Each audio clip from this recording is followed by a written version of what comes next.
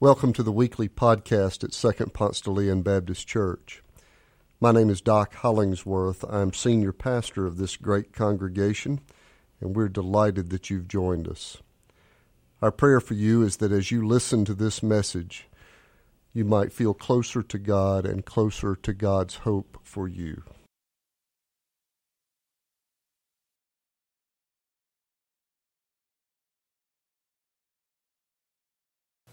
Have you been binge watching some television show at some point and then come back like 3 days later and plop on the sofa and go to episode 10 and start watching and realize something's off? You say, Melinda's dead. When did Melinda die? When did that? And you finally realize that you should have gone back at episode 6 instead of episode 10, and you missed some things.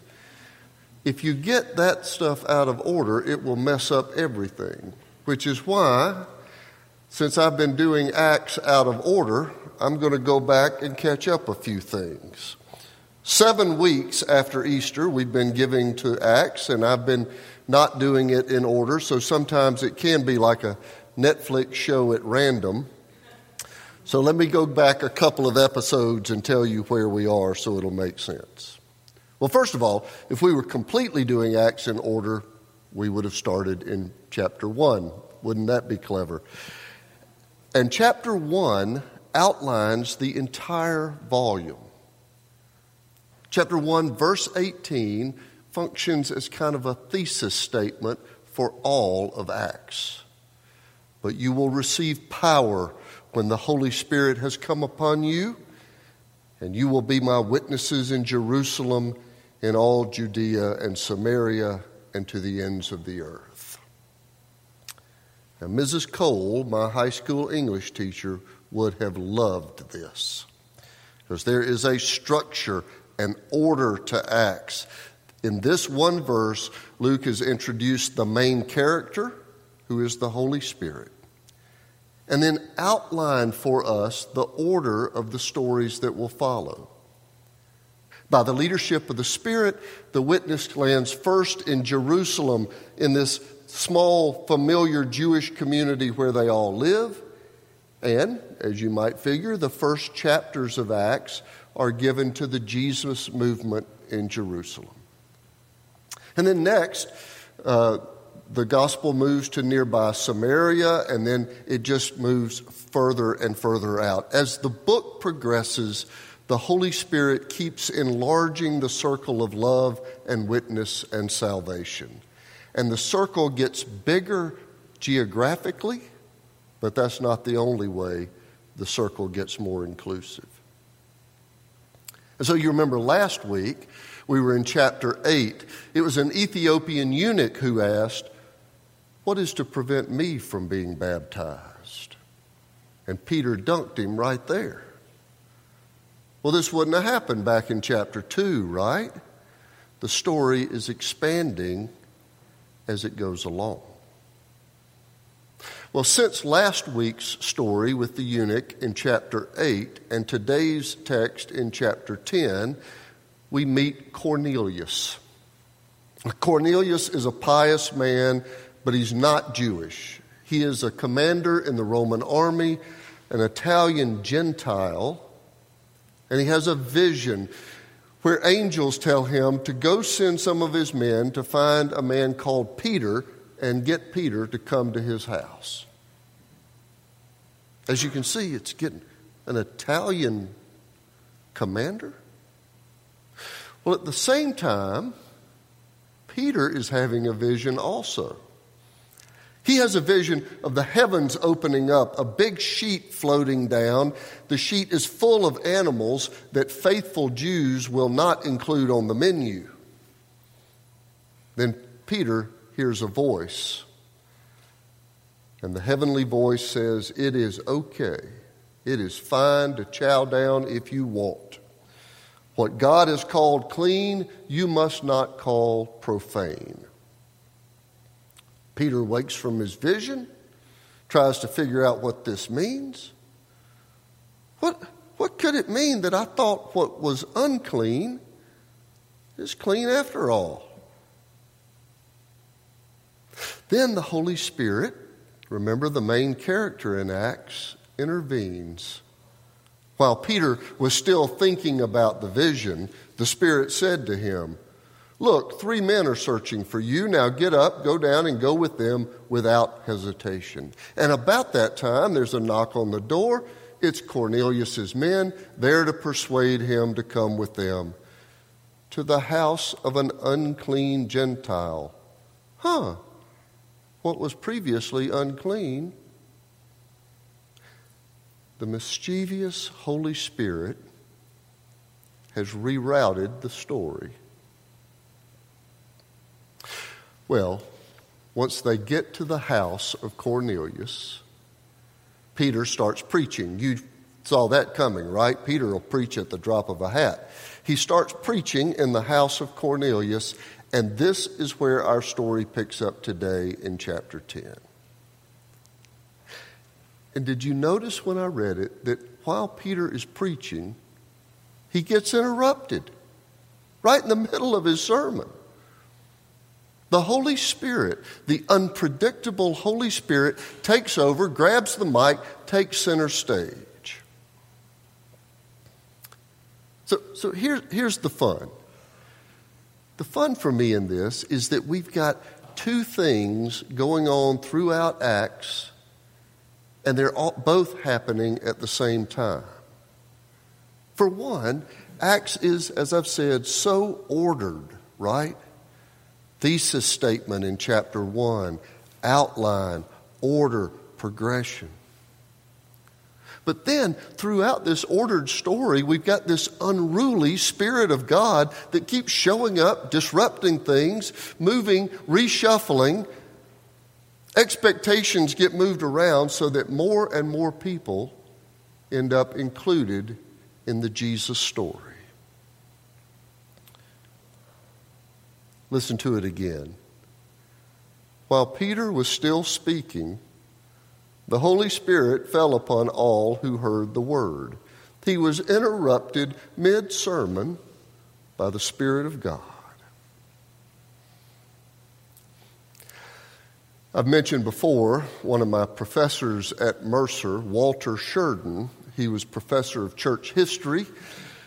And I took the very first class he taught as a professor at Mercer in the 1980s, and as soon as I took his class, he became an immediate favorite.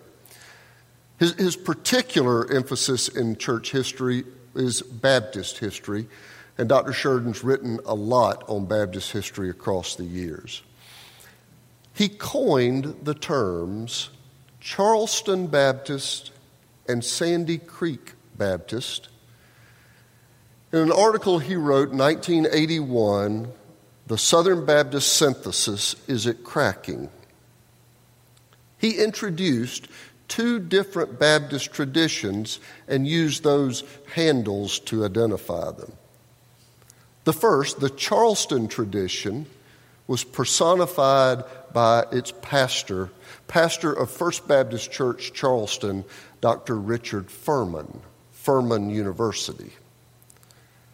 The churches in that First Baptist Charleston tradition and other churches like it were Puritan and educated and refined and stately. Dr. Sheridan said that Baptist churches in this tradition may be summarized in one word, and that word is order. In contrast to the Charleston tradition is the Sandy Creek tradition. And the Sandy Creek Baptists came out of the revivalist movements of New England revivalism and the Great Awakening. They migrated to Sandy Creek, North Carolina in 1755. And in this group of Baptists, think individualism, freedom, songbook, baptisms, camp meetings, religious experience. And the word that would characterize those Baptists, the ones in the Sandy Creek tradition, was not order, but ardor, passion, fire. And quoting Sheridan, Unlike the city slickers at Charleston, they did not praise God by praising God. They praised God by reaching women and men. They had a mourner's bench, and they expected public groaning, not polite amens. They were ardent revivalists. Ardor. And Dr. Sheridan believes that we Baptists are at our best when there is a synthesis, the order of the Charleston tradition and the ardor of the Sandy Creek tradition. And there seems to me to be happening in the book of Acts an ongoing illustration of order and ardor. The early church expanding in this systematic, outlined, ordered expansion of the gospel witness. And all the while, it's fueled and animated by this mischievous, unruly Holy Spirit that explodes us past our comfort into new expressions of God's love. And the Holy Spirit seems to be quite comfortable with ardor, prodding and tickling and animating and awakening in us some fire that challenges the order and opens up new and new communities to God's love. Check this one out. Chapter 13. While they were worshiping the Lord and fasting, the Holy Spirit said, "Set apart from me Barnabas and Saul for the work to which I have called them." Then after fasting and praying, they laid their hands on them and sent them off. The Holy Spirit's shown up. Here we go again, launching some new mission and to expand the circle of Jesus followers in the world. The story of the beginning of the church, the organized witness to the love of God in Jesus, is a story of order and disruption.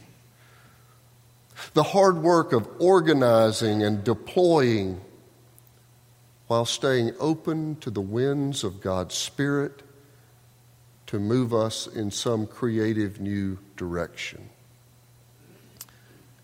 The book of Acts has hints of the Charleston tradition and Sandy Creek. An organized witness that gets interrupted in the middle of a sermon, mid-sentence, to enliven a new way of setting people free. Can anyone withhold the water for baptizing these people who have received the Holy Spirit just as we have? So he ordered them to be baptized in the name of Jesus Christ. If the early church had not been receptive to the disruptive movement of the Spirit, the witness would have never left its hometown. The witness of the love of God in Christ would have been a small movement of Jesus followers inside the Jewish community of Jerusalem. But as chapter 1 outlines for us, "But you will receive power when the Holy Spirit has come upon you, and you will be my witnesses in Jerusalem and Samaria and to the ends of the earth." Another church historian, Rosemary Radford Ruther, is a Catholic scholar. She has this wonderful observation about the church, saying that the church must be organized to do two different things: to pass on the tradition from one generation to another, and to be open to the winds of the Holy Spirit by which the tradition becomes alive in each generation. To pass on the tradition, order.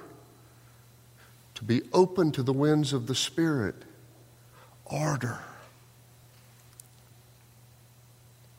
Well, what do you think? How do y'all think Second Ponce would score on this? Is Second Ponce de Leon Baptist Church living into the balance of order and ardor? Or are we a healthy blend of the Charleston and Sandy Creek traditions? Do we organize our best efforts, do our very best work, while always keeping open a window for the mischievous Spirit of God to come in and turn on the jukebox and mess up our stability? At the end of the month, beginning May 26, I'm going to teach a 3 Wednesday night study titled Trends, Predictions, and Opportunities, Church in a Post-COVID World. Because I think that the Holy Spirit might be asking us to open a window. You see, in the pursuit of order and ardor, I think we could all stand up and applaud the way this church has organized and funded her witness. I think you would join me in taking great pride in the way that Heather and Josh and the Sunday school teachers pass along the tradition from one generation to another. And if you look around this place, we do order pretty much with the best of them, right? But could we use a dose of ardor, some fire? I think so. I think the disruptions of COVID are a wonderful opportunity for us to press the reset button, for us to distinguish the barnacles from the coral, for us to get rid of the tired traditions and open the windows to the winds of God's mischievous Spirit. And I think that God might do something new and special inside the churches that have not closed off the possibility that the Holy Spirit is still at work expanding the witness into unlikely places. What will that look like? What will the Holy Spirit activity look like around here? That's just it, I don't know. And I'm just a little bit scared about it. It'll look like surprise. It'll look like an interrupted sermon. It'll look like untethered joy. While Peter was still speaking, the Holy Spirit fell upon all who heard the word. And a bunch of Italian Gentiles got baptized. The Holy Spirit of God showed up in the middle of a sermon and blew fresh winds into the community of Christ, and new people were initiated into the surprising journey of faith in Jesus. I want this, don't you? I want us to open up the windows and invite God's mischievous Spirit to blow in here among us. No, I don't want to invite. I want to beg. So would you join me in that? Join me in praying that we might be open. I mean, really open to some surprising expressions of God's love. That the Holy Spirit might lead us beyond our comfort in a way that baptisms follow. That an unruly wind will blow in here and balance our good order with great ardor. Peter said in our text for today, "Can anyone withhold the water for baptizing these people who have received the Holy Spirit just as we have?" Notice the order. The Holy Spirit did transforming work in the life of Peter and the disciples before the Spirit was unleashed to bring wholeness in the lives of others. So part of our prayer is that God's Spirit will do work on us first, so that we might be mature enough in our faith to get out of the way when the Spirit blows and liberation is at hand to the most unlikely.